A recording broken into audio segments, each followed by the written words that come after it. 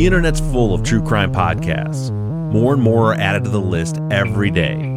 Figuring out where to start or where to go next can be overwhelming. But have no fear, I'm here to help. I'm Bob Ruff, and this is the place to find your next true crime binge.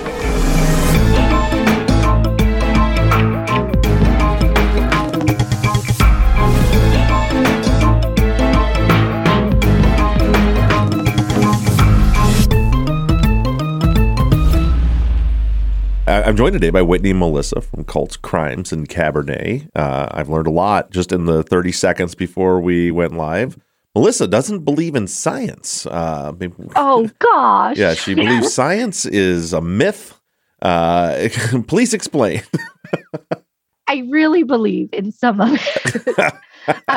It's an ongoing joke in my family because they're all super sciencey while I am like, if things boggle my mind, I'm just like, it's not real. And science is something that I cannot wrap my head around all the time. Right. All of it, though. Yeah, it came up because Erica is on the Zoom and she's like, usually she's like working from home when she's on these, but she's like wearing a lab coat with her name on it and like holding up, and by the way, I nailed this. She's holding an Erlenmeyer flask with some sort of substance in it. Brought up the science conversation.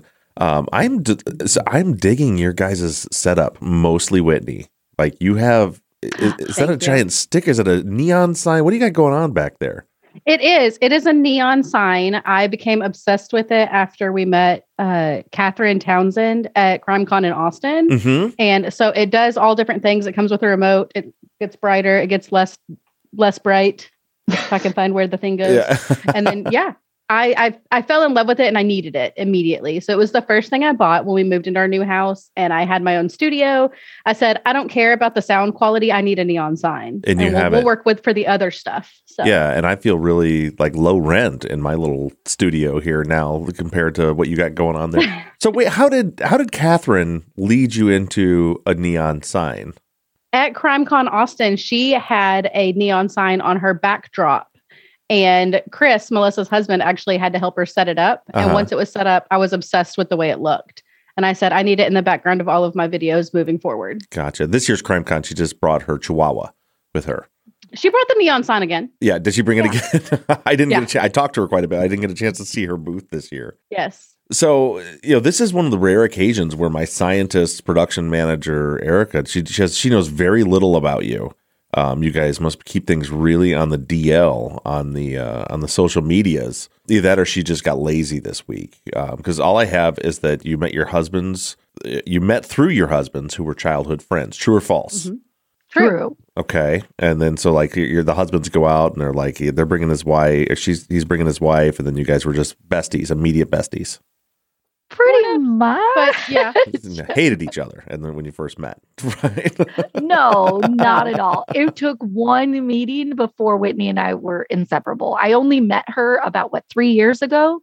Mm-hmm. My husband retired from the military. We moved back to his hometown of Texas. I had known Jeff, Whitney's husband, just because my husband and him were Facebook friends and that kind of thing. And, finally, one day when we moved back, Whitney's like, oh, come up to our house. We could, have dinner, that kind of thing. And then I think she had a book, like a true crime book in her house. And as soon as I saw it, I was like, do you like true crime? And she was like, oh my God, yes. And from that moment, we did nothing but talk true crime. Our husbands both went crap. Right. Did you say that your husband went back to his hometown of Texas? Well, it's kind of a hometown, the whole state. Yes. The entire state is his hometown. Well, the entire, it's its own entity. I guess it's its own country. It's its own thing. So it's a very small town. He moved back to Wichita Falls. Okay. But most people don't know that. So I just say, hey, he moved back to Texas. That's where he's from. I think I know Wichita Falls. It's like north of Dallas, kind of on the Oklahoma border, right? Yes. Yeah. Yep. I know where that's at. That's where they're from. Yeah. Yeah. You're 2 for 2. You got an Erlenmeyer flask and you know where Wichita Falls, Texas is? Look at you. Smart motherfucker. You must have been a scholar.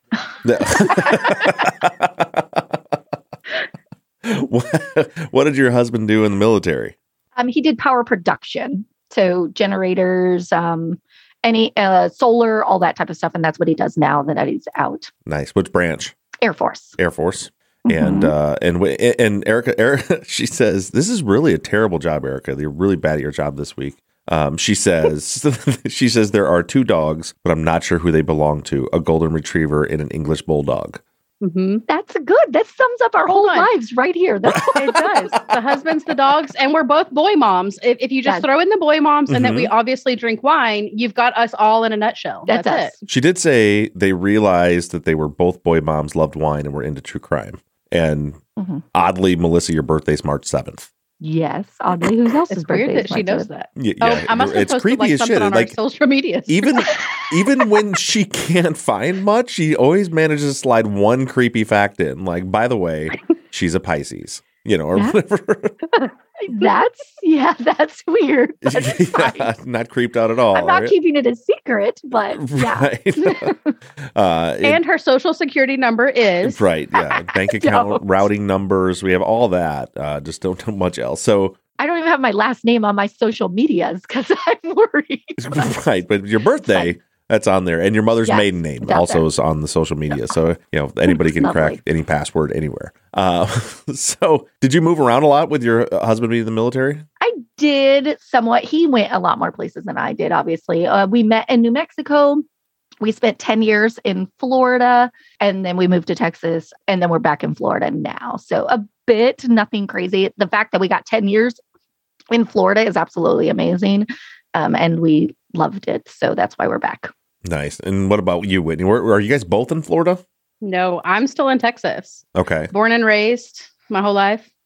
I live in Austin now. I did live in Wichita Falls for almost 15 years before we moved down here to Austin. And now we're with all the crazy people down here. Yeah, Austin was an interesting town when we were there for CrimeCon last year. It's the first time I've been. It was a lot of fun, but it was like you could walk like in just a brisk walk. You could go from like the cool hipster college towny area to feeling very unsafe very quickly. It's changed a little bit since CrimeCon Austin because a lot of legislation has passed where homeless aren't allowed downtown anymore, and it's cleaned up a little bit downtown, but it's still not very safe on 6th Street or Rainy Street. That's just kind of where the crime happens. Right. Yeah. There was actually, we did a big meetup in the Jackalope bar, and it was like the next night there was like a mass shooting outside of that bar. Yep. Yeah. So we just barely missed that. We don't go downtown often. We like to go to, the breweries that there's like 187 breweries here in Austin. So we just brewery hop around the exterior. We don't go downtown very often. So tell me a little bit about your life, Whitney. So you've bounced around a little bit. What do you do besides the podcast? What don't I do besides the podcast is really a better question. So before we started the podcast, I was a real estate agent. Okay. I am in that craze. And I've taken a step back from it to focus only on the podcast since January. We went full-time podcasting. So this is my life now. I was a stay-at-home mom. I've got a 9-year-old and a 6-year-old. My life is boring compared to Melissa's. I didn't do a lot of traveling. Typical, a lot of PTA. Just all that kind of stuff. Boy mom. Yeah. Boy mom. Nice. I'm a boy dad. I have 4, but I have 3 boys and 1 girl. Wow. Yeah. Eek. Yeah, so with the 3 boys, I can't imagine having more than 2 boys. I'm good with 2. I'm good with 2. It's a mess. They're assholes, but they were spread out. I have a 21-year-old stepson and a 17-year-old son and an 11-year-old son. So there's like we just every couple of years we kick one of them out of the house. Oh, that's good at least. Yeah. That's not bad. Yeah, we have a spare bedroom now for the first time like ever because if you can imagine with 4 kids, there's. Yeah, we don't do sleepovers. There's nowhere for anybody to sleep. So, Melissa, what did you do before being podcasting full time? I actually was an account manager, business analyst for eBay before I quit my job in January to podcast full time. So. That's awesome. I can relate with quitting a job to podcast full time. And you guys came into the ranks of podcasting, were able to do it full time pretty quickly because you were one of the. Now you guys are. I kind of lumped them in as the pandemic podcasts with all the ones that started during 2020. Did the pandemic have to do with the launch of your podcast? Absolutely, so much did. So we became best friends because we both enjoyed the true crime genre, but because of the pandemic, we kind of quarantined together. We quarantined obviously in our own homes, but then every Wednesday we would have family dinners. And one week we'd go over to Melissa's house, or they'd come over to our house, and we would be able to still have that moment of camaraderie in the pandemic, but it still be a safe kind of environment.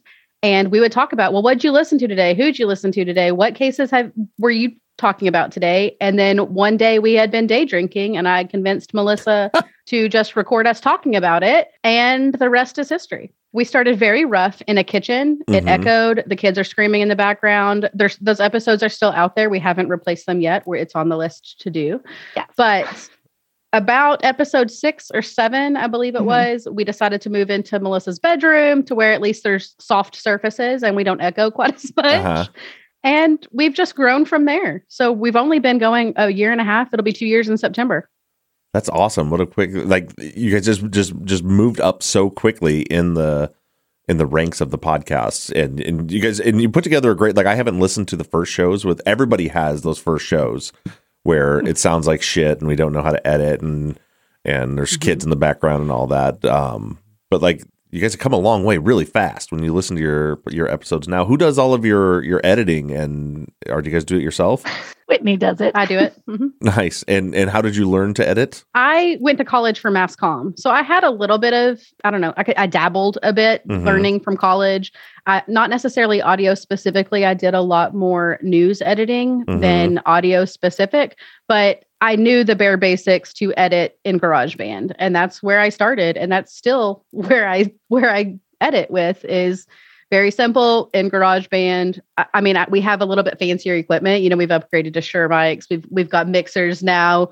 We've slowly grown a little bit from our cheapo Amazon $25 mics, USB mics. But I dabbled in editing. That's awesome. And now I'm trying to learn how to do better. Yeah, I learned in with Audacity from a 12-year-old on YouTube that taught me how to edit when I first started the podcast. Nice. Yeah, and we still edit in Audacity. Yeah. You can learn anything on YouTube is what I tell my kids. Yep. If you want to know something, go search it on YouTube. It's so specific. Like my son's car had the thermostat was bad on it, and I was like, well, let's go get the part and I'll change it. I looked at it and I'm like, I don't know how to work on cars anymore because they changed them. But it's like, you can look up, like, I need to know how to change a thermostat in a 2014 Chevy Cruze. And it's like, oh, here's 6 videos on a step-by-step guide and exactly how to do that weird thing you're trying to do. It's going to be like hidden behind the passenger seat floorboard. Yeah. Not anywhere you think it's going to be. Yeah. Speaking of which, I also found out this year that if you ever have to change the spark plugs in a Jeep Wrangler, just drive the Jeep off a cliff. Because it's, you wouldn't think that would be something that would be very difficult to change, but you have to tear the entire motor apart to get to the spark plugs on it, which turned out to be quite a 2-day project that was supposed to be a quick little tune-up. It's funny you guys were talking about the pandemic. I was like thinking back to that. Like, we did the same thing. Like you said, you got like a semi-safe environment. Like, I think so many of us had we called it our quarantine circle. Like, we were quarantined, but there was like 2 other families that were also quarantining that we would hang out with. And that was the only people we would hang out with. But we were like, you guys are all good. We're good. Nobody's been around anybody else. And then we would go, so we had some bit of socialization still, like, get together with those groups. And then like other friends would be like, hey, you want to come over for a drink? I'm like, I'm sorry, you're not in our circle. You're just not part of us. You're tainted. Sorry. Yeah. You're right outside. Yeah. I mean, but it's people you trust, people that haven't been out and about. I mean, not that there was really much to do in that first summer of 2020. Right. But it's still, you trusted certain people. And that was definitely Whitney and right. I did tell her that day I would absolutely never do any live events. That was my stipulation. Like, okay, we'll record. I really am against all of this whole podcast thing, but I said no live events. And literally we've done probably up to 10 now. And I'm like, what the heck? That's what I said no to. Right. But it's fine. I've grown. We're polar opposites in our personality. I'm very extroverted. I want to meet all the people, talk to all the people all the time. And Melissa's like, I'll talk to you about true crime, but I'm also going to stand over here in the corner and watch from afar. Right. Yes. I have to feel your vibe first. And then I'm like, okay, we could talk true crime. That was always me and Mike, who was our, he was kind of my partner and editor for 6 years. He just recently moved on to another job. But I'm like I thrive on doing live events. Like, I like just the energy from the people in front of me, the more, the better. And he would just he's like, I don't want cameras on. I want just give me I'm fine as long as there's a microphone in our dark little studio. And that's my jam. But Melissa, the pandemic must have been easier for you to navigate, not, believing in science and all. Just like it's not real. It's not. I got my vaccine. Yeah. I was good to go, but I was perfectly okay staying at home. I already worked from home, except for my kids were there all the time, so that was kind of a bummer. But yeah, see, for us, it was like we were just the other day. My wife and I were talking, and she's like, I kind of miss the lockdown because like we have two teenagers. I have a 16-year-old daughter and a 17-year-old son. And, they're both driving now and they're just out and about all the time and they're hardly ever home. And it's like when they're younger, like you just want them to go somewhere because they just require so much energy.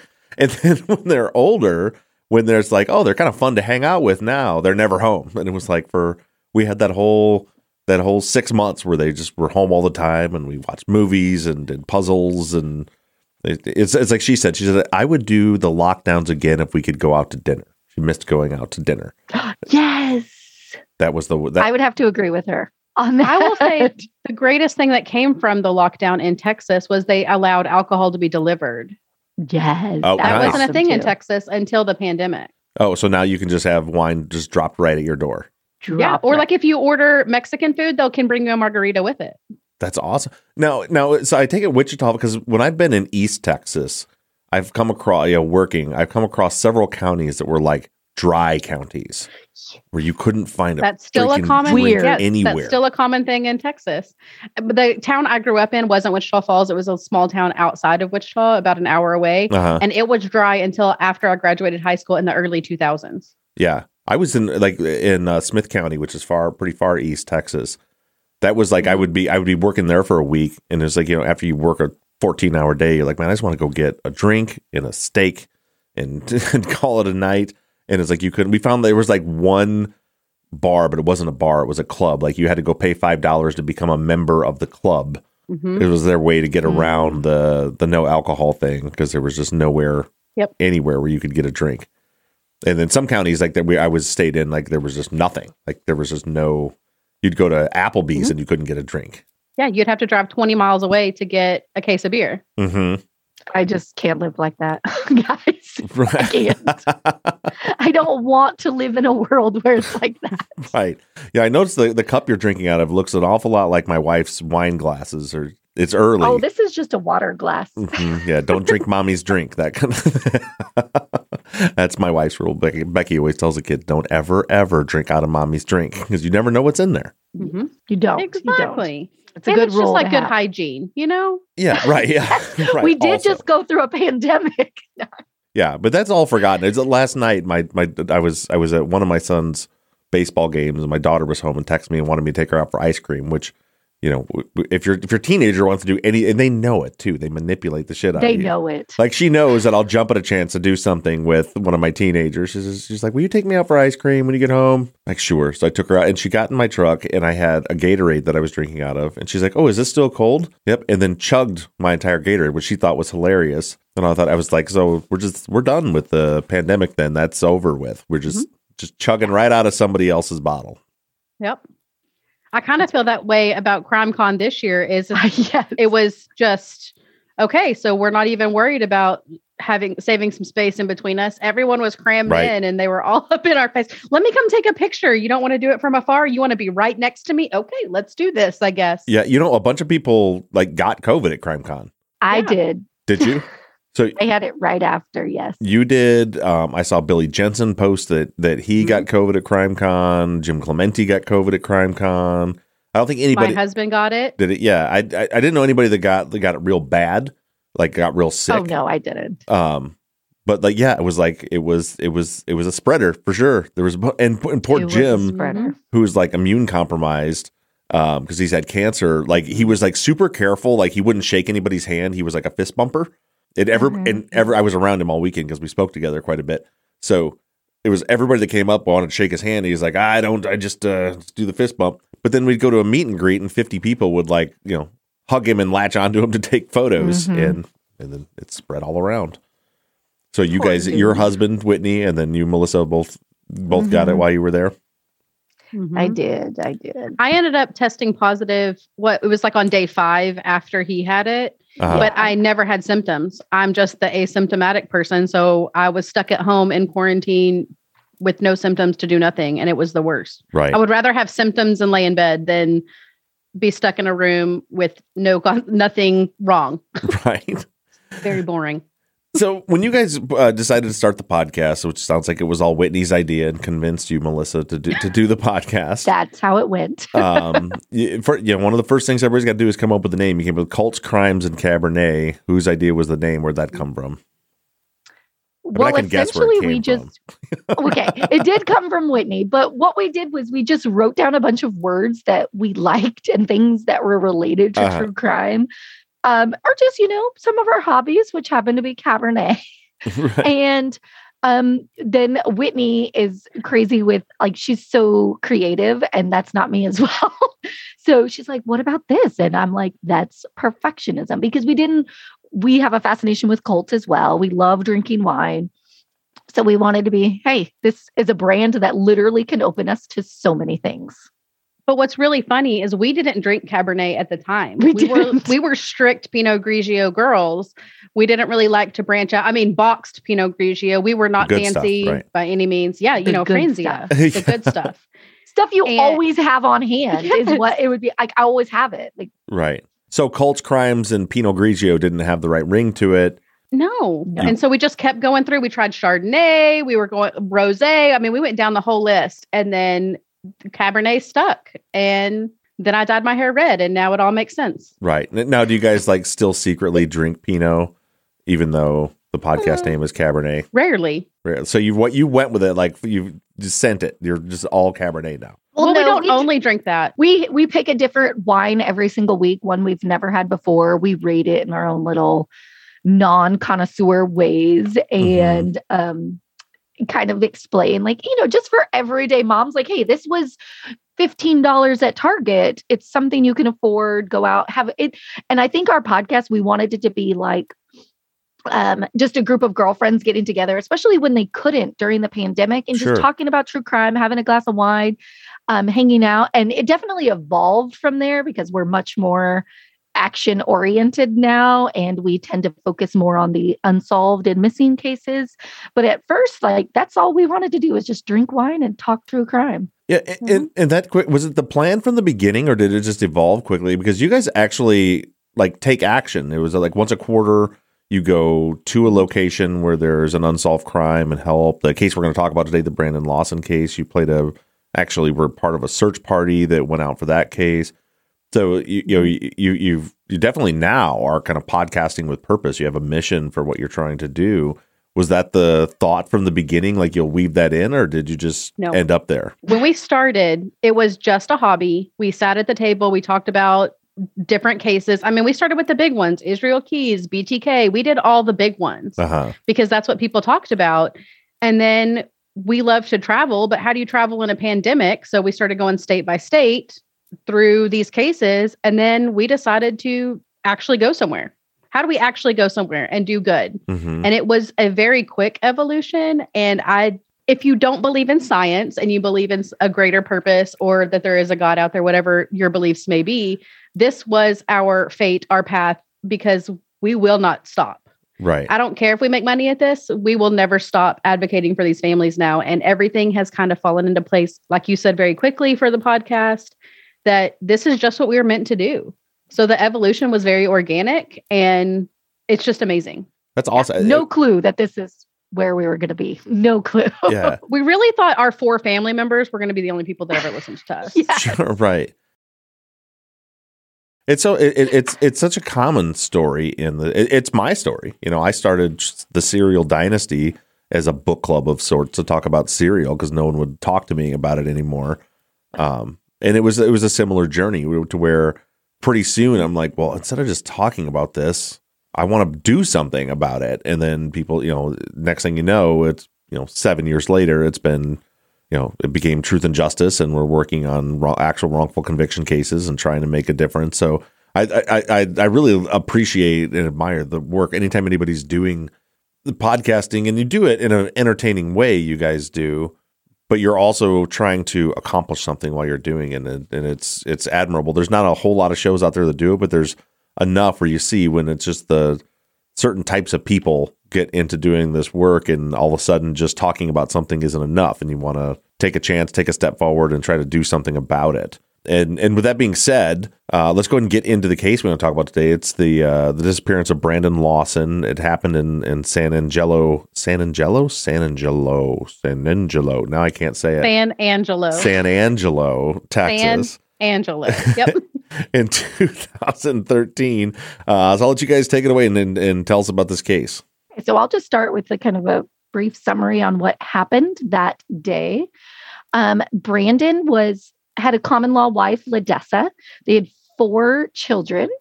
And this is just your normal everyday family. They had arguments. There was a lot going on.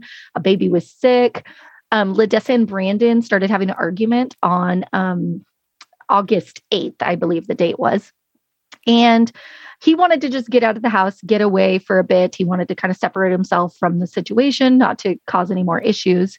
So he told his wife, hey, I'm going to go to my father's house up in the Dallas-Fort Worth area. This is about 4 hours away from where he lived. And it was kind of late at night. He leaves his house around 11:53, and he's driving north, essentially, through a town, up towards a town called Bront. He doesn't even get 30 minutes outside from his home when he runs out of gas. He kind of pulls over, he makes a few calls. His wife, Ledessa, actually went and put her cell phone in the vehicle to charge it because Brandon had taken the only charger that went to the house. So she had to go put her phone out there in order to charge it. Well, he tries to call her a couple of times, telling her he's out of gas, but she's not able to answer because the phone's not there. So he eventually calls his brother. His brother's like, okay, yeah, I'll bring you some gas. Because it's not that far away. So his brother also lives in San Angelo as well. All in the meantime that his brother is trying to bring the gas can, Brandon Lawson calls 911. And this 911 call has been analyzed like no other 911 call. There's so many analysis of it. Talk about the words that he's saying, because a lot of it's garbled. You can't really understand everything. But we know for sure he's asking for the police. It kind of sounds like someone's chasing him. There's a few things that make it very unusual, we can say.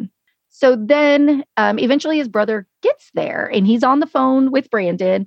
Brandon went into what they call the woods. However, woods are different in Texas because I've lived many other places that I'm like, okay, these really aren't woods, but right. It's mesquite trees. Mesquite trees, cactus. Yeah.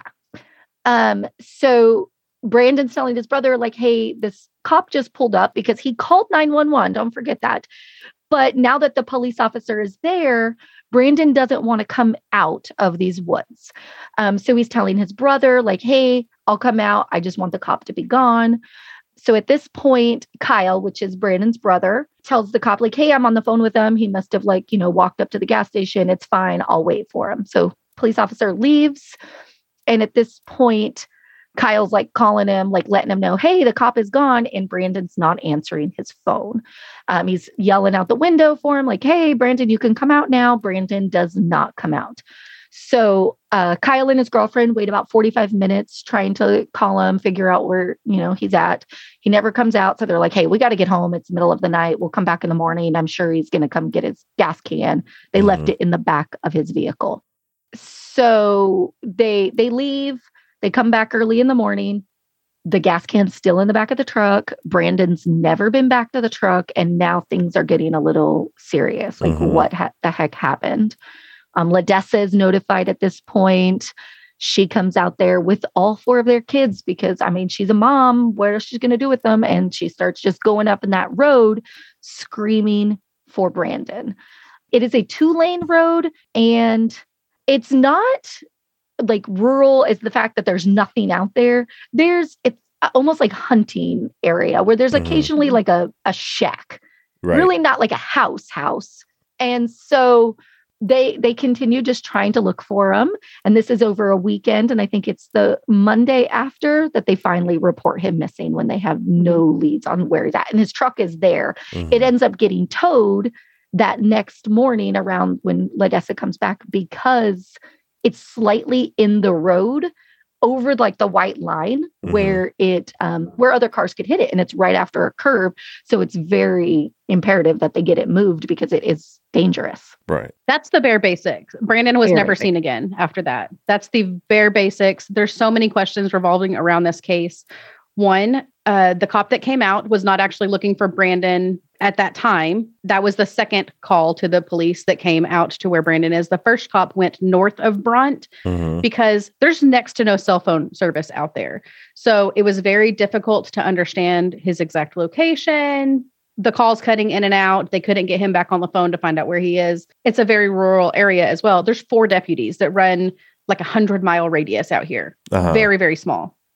And the 911 calls don't even go to the sheriff's office. They go to a local nursing home. Oh, wow. Yeah. So that this is not allowed anymore. This is highly illegal now. They've changed the entire 911 system, but it would go to a local nursing home where there is someone at the desk 24 hours a day. They're not trained in how to handle these situations. This desk representative, I believe she was a CNA, a certified nurse's assistant, is the one that now calls the police to send someone out there. And she says he's outside of Brunt. He ran out of gas. He doesn't need medical assistance because in the 911 call, she says, do you need emergency services or do you need police? And he says, no, I need cops. And so she just sends a police officer out. A sheriff's officer out. One goes north of Brunt, Texas, which Brunt is one blinking light and a gas station. That is it. There's not a grocery store. It's maybe 2 blocks wide. I mean, it's very, very, very small. I think 150 people live there. Wow. He goes north of Brunt and he drives around for an hour and does not find any abandoned vehicle. At this point, he assumes that person got gas. Someone else stopped to help him and moves on, calls off the call and goes back to his station or whatever. So this 18-wheeler passes by where Brandon's truck ran out of gas. And this is a very hot topic of where Brandon's truck was left. Normally, when you run out of gas, what I would assume, you let it coast to a stop. Usually. Right. Now, the side of this road is flat. You could park on it. There is not a ditch. It is not treacherous in any way. His vehicle stops on the shoulder with the bed of his pickup still sticking into the lane after a curve. So he came to an abrupt stop. Okay. Most likely. Otherwise, I would attempt to push my car out of the road. Right. In my opinion. He didn't do that. 18-wheelers travel up and down this road frequently. There's a lot of oil rigs out there. That's kind of the traffic that is seen on this highway. Not a lot of just passing through motorists. It's a lot of 18-wheeler work trucks, that type of traffic. An 18-wheeler comes around the corner, notices the truck is in the lane because he had to physically swerve into the opposite lane to miss it. By the time he makes it, 5 miles? Not even 5 miles? Up the road to the gas station. Miles. Up the road to the gas station in Brunt, he stops to get gas. He goes in and he's telling the clerk there, hey, there's a truck in the road back there. I had to swerve to miss it. And she's like, oh, you should probably call that in. That doesn't sound like it's very safe. Right. That driver calls the police and a second cop is dispatched. Now, all in between this time, between the first cop being dispatched from the 911 call to when the 18-wheeler comes through is about 15 to 20 minute window. It's a very, very short window of time in the grand scheme of crime activity. Yeah. Now, when Brian's brother was there talking to him, did he get the impression that Brandon, like they were at his truck, did he get the impression that Brandon could see the police out there, like he was close by? Yes. Because he says, I can see him. And there's some cryptic language. I say it's cryptic because I don't understand the terms. You know, they talk about, 5-0's here, run. Or he says staper, which is a big topic of discussion. They think it's state trooper put together and it cut out. There's a million theories about Brandon and how the police have doctored this 911 call, which makes zero sense whatsoever. But the reason he didn't want to come out is because he was talking with a judge at the time about a warrant he had out for his arrest, an expired warrant. And he had just done some time in prison to work off another warrant. And he thought he had cleared everything. But it was about a week and a half before that he had learned that he had this warrant that was not cleared in his prison time. And that's why he didn't want to come out while a police officer was there. He was afraid they would arrest him. And there were some concerns about drugs too, right? That he had, somebody said he had taken meth that night or something. It's not confirmed that he had taken meth that night, but that is one of the reasons him and his wife were getting in fights is she was afraid that he had relapsed. He had been clean for a while up to that point because he had just started a new job. He had just passed a drug test and he was supposed to start it the next week. So it's possible between the clean drug test and when he was this night, he relapsed at some point. Sure. It's never been confirmed. So was there much, I want to get into the search party you guys were a part of, but was there much of a search party in the area back then? Once he was finally reported missing a few days later, was there much search that went on? Not much by law enforcement immediately at all. LaDessa, the wife, she ended up securing a helicopter or something like that to go over the land. I know one of the deputies went out with a four-wheeler trying to look around, see if they can find anything. He didn't turn up anything. But that was basically it from law enforcement's standpoint right at that moment. Because they had zero idea this was foul play. This was a truck on the side of the road, a guy missing. That was it. A 26-year-old at that standpoint. They assumed like, hey, he's an adult. He can go where he wants. And they did not think he was in that area still. But LaDessa did try. They did a few foot searches. They brought dogs out at one time, correct, Whitney? And an aerial search. They did a drone search once Jason Watts got involved. But that was basically it. It wasn't a huge, hey, let's go out and search for him because really nobody thought he was still there besides the family. His pickup was never processed as a crime scene again because foul play was not expected was not thought at this point. They did do an infrared search looking for heat signatures. I know at one point they weren't able to find anything. And like Melissa said out there, it's kind of barren land because people are there very infrequently. There's no houses that people are at every single day. It's a deer lease. So people come that very small window, of the year to come and hunt. And that's it. And so they didn't really reach out to landowners and say, hey, can we come look on your property? We've got a guy that's missing. Most of the people out there didn't even know there was a missing man for a very long time. Right. So come up to what, like 8.5 years later, this January, there's, Facebook pages that are built. There's one called Help Find Brandon Lawson that his friend's family had set up. And then this January, so we're 8.5 years later, after he'd gone missing, there's a search party organized, and you guys went out and participated in that. Before we get into that, a year prior to that, January 15th, 2021 is when we actually went out there on site. That was our first case that we actually got hands on and went out to the location where he went missing. That's where we met Jason Watts, and he showed us where the truck was, where he went missing. And that same weekend, Jason was meeting with the landowners of who we will then search this January that just passed, and just trying to check it out, see if it could potentially be an area that Brandon could have gotten lost on. They do like an initial walk around, but because of the weather and things like that, there's a very tight window of when these properties can be searched because of the foliage. Right. If it's not dead, you're not going to see anything. If it's wet, you're not going to see anything. So there's a very tight window of when we could do a foot search out there. And unfortunately with schedules, it was a whole year before we were able to get out there.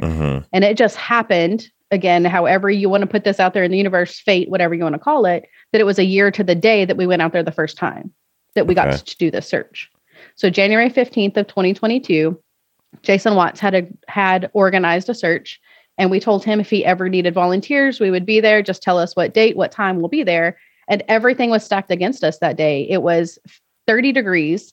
It was 50-mile-an-hour winds. It was horrible conditions, but we knew that this was the only weekend we could do it. One, Melissa was moving to Florida that following weekend, and this was the only weekend we could all get together. And by all, there was a whopping 9 of us. And it was me, Melissa, and Melissa's husband were a third of that. Oh, wow. So there wasn't a whole lot of people involved in this search, and it was a 100-acre plot. So we knew we had a lot of ground to cover in a very short amount of time. So you guys start the search, and then you ended up actually finding something. We did. It was towards the end of the day, we had covered maybe about 50 acres. And we were all getting pretty tired. We weren't going to have much sun left. And so Jason made the decision like, hey, there's this other little section of land that's not kind of as treacherous as the other part of it. Much more flat, not any cactus, that type of thing. So he's like, let's do that. That way we can kind of get that out of the way.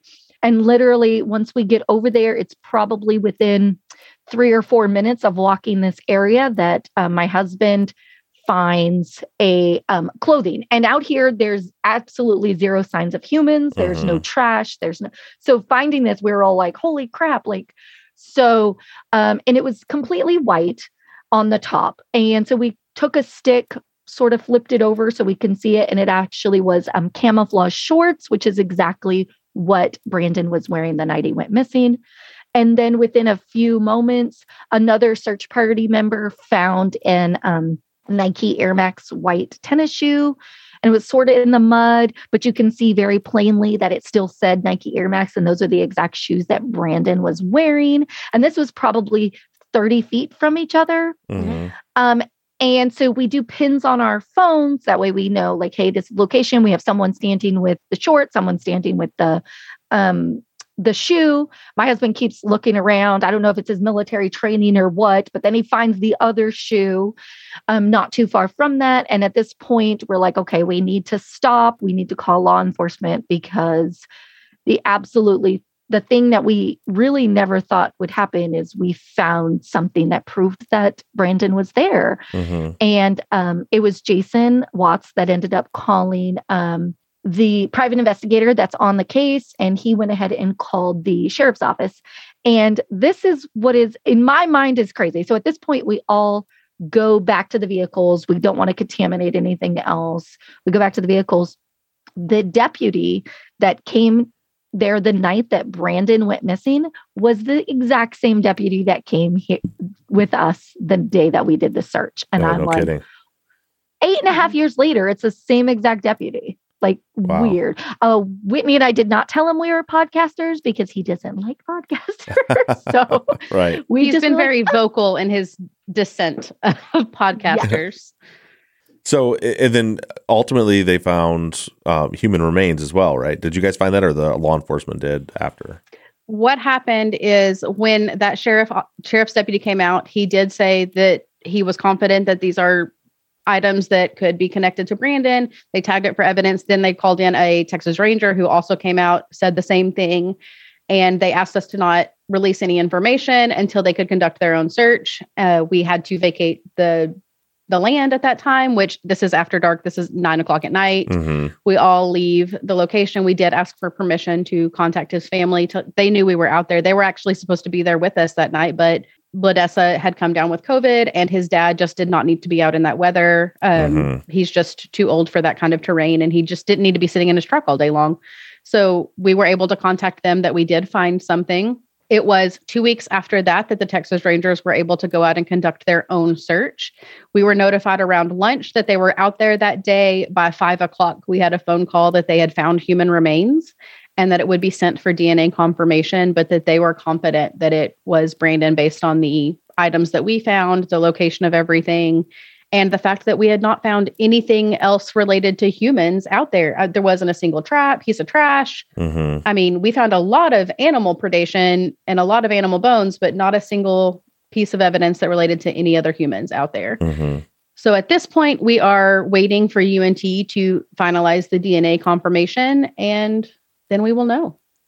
Well, that's absolutely amazing that you guys went from, hey, let's get together and have some wine and chat about true crime, to you're out in a search party that may have solved an 8.5-year-old case. We'll definitely be anxiously awaiting for those results. I think Jason was at CrimeCon last year and this year, right? I think I met him both. Yes.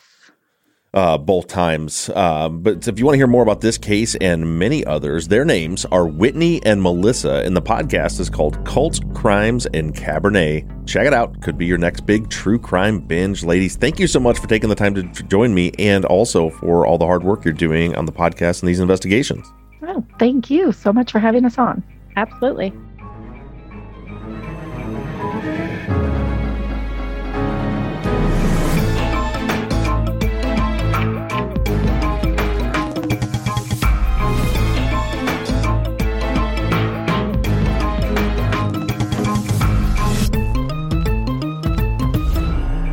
Crime Binge is an NBI Studios production and is distributed by Audioboom. Produced and edited by Mike Bussing. Music and artwork by Shane Yoder of PutThemInASong.com. Our website, TrueCrimeBinge.com, was created by Katie Ross of CreatedInTandem.com. If you're a listener and would like to recommend a future guest or a podcaster that would like to request an interview, you can do so right on our website. And again, that web address is TrueCrimeBinge.com. If you're enjoying the show, please do me a huge favor and take a minute to rate and review us on iTunes or whatever platform you're using to listen. And make sure you give us a follow on social media. We can be found everywhere at True Crime Binge. Thank you so much for listening, and make sure you tune in next Wednesday morning for another podcaster, another case, and another True Crime Binge.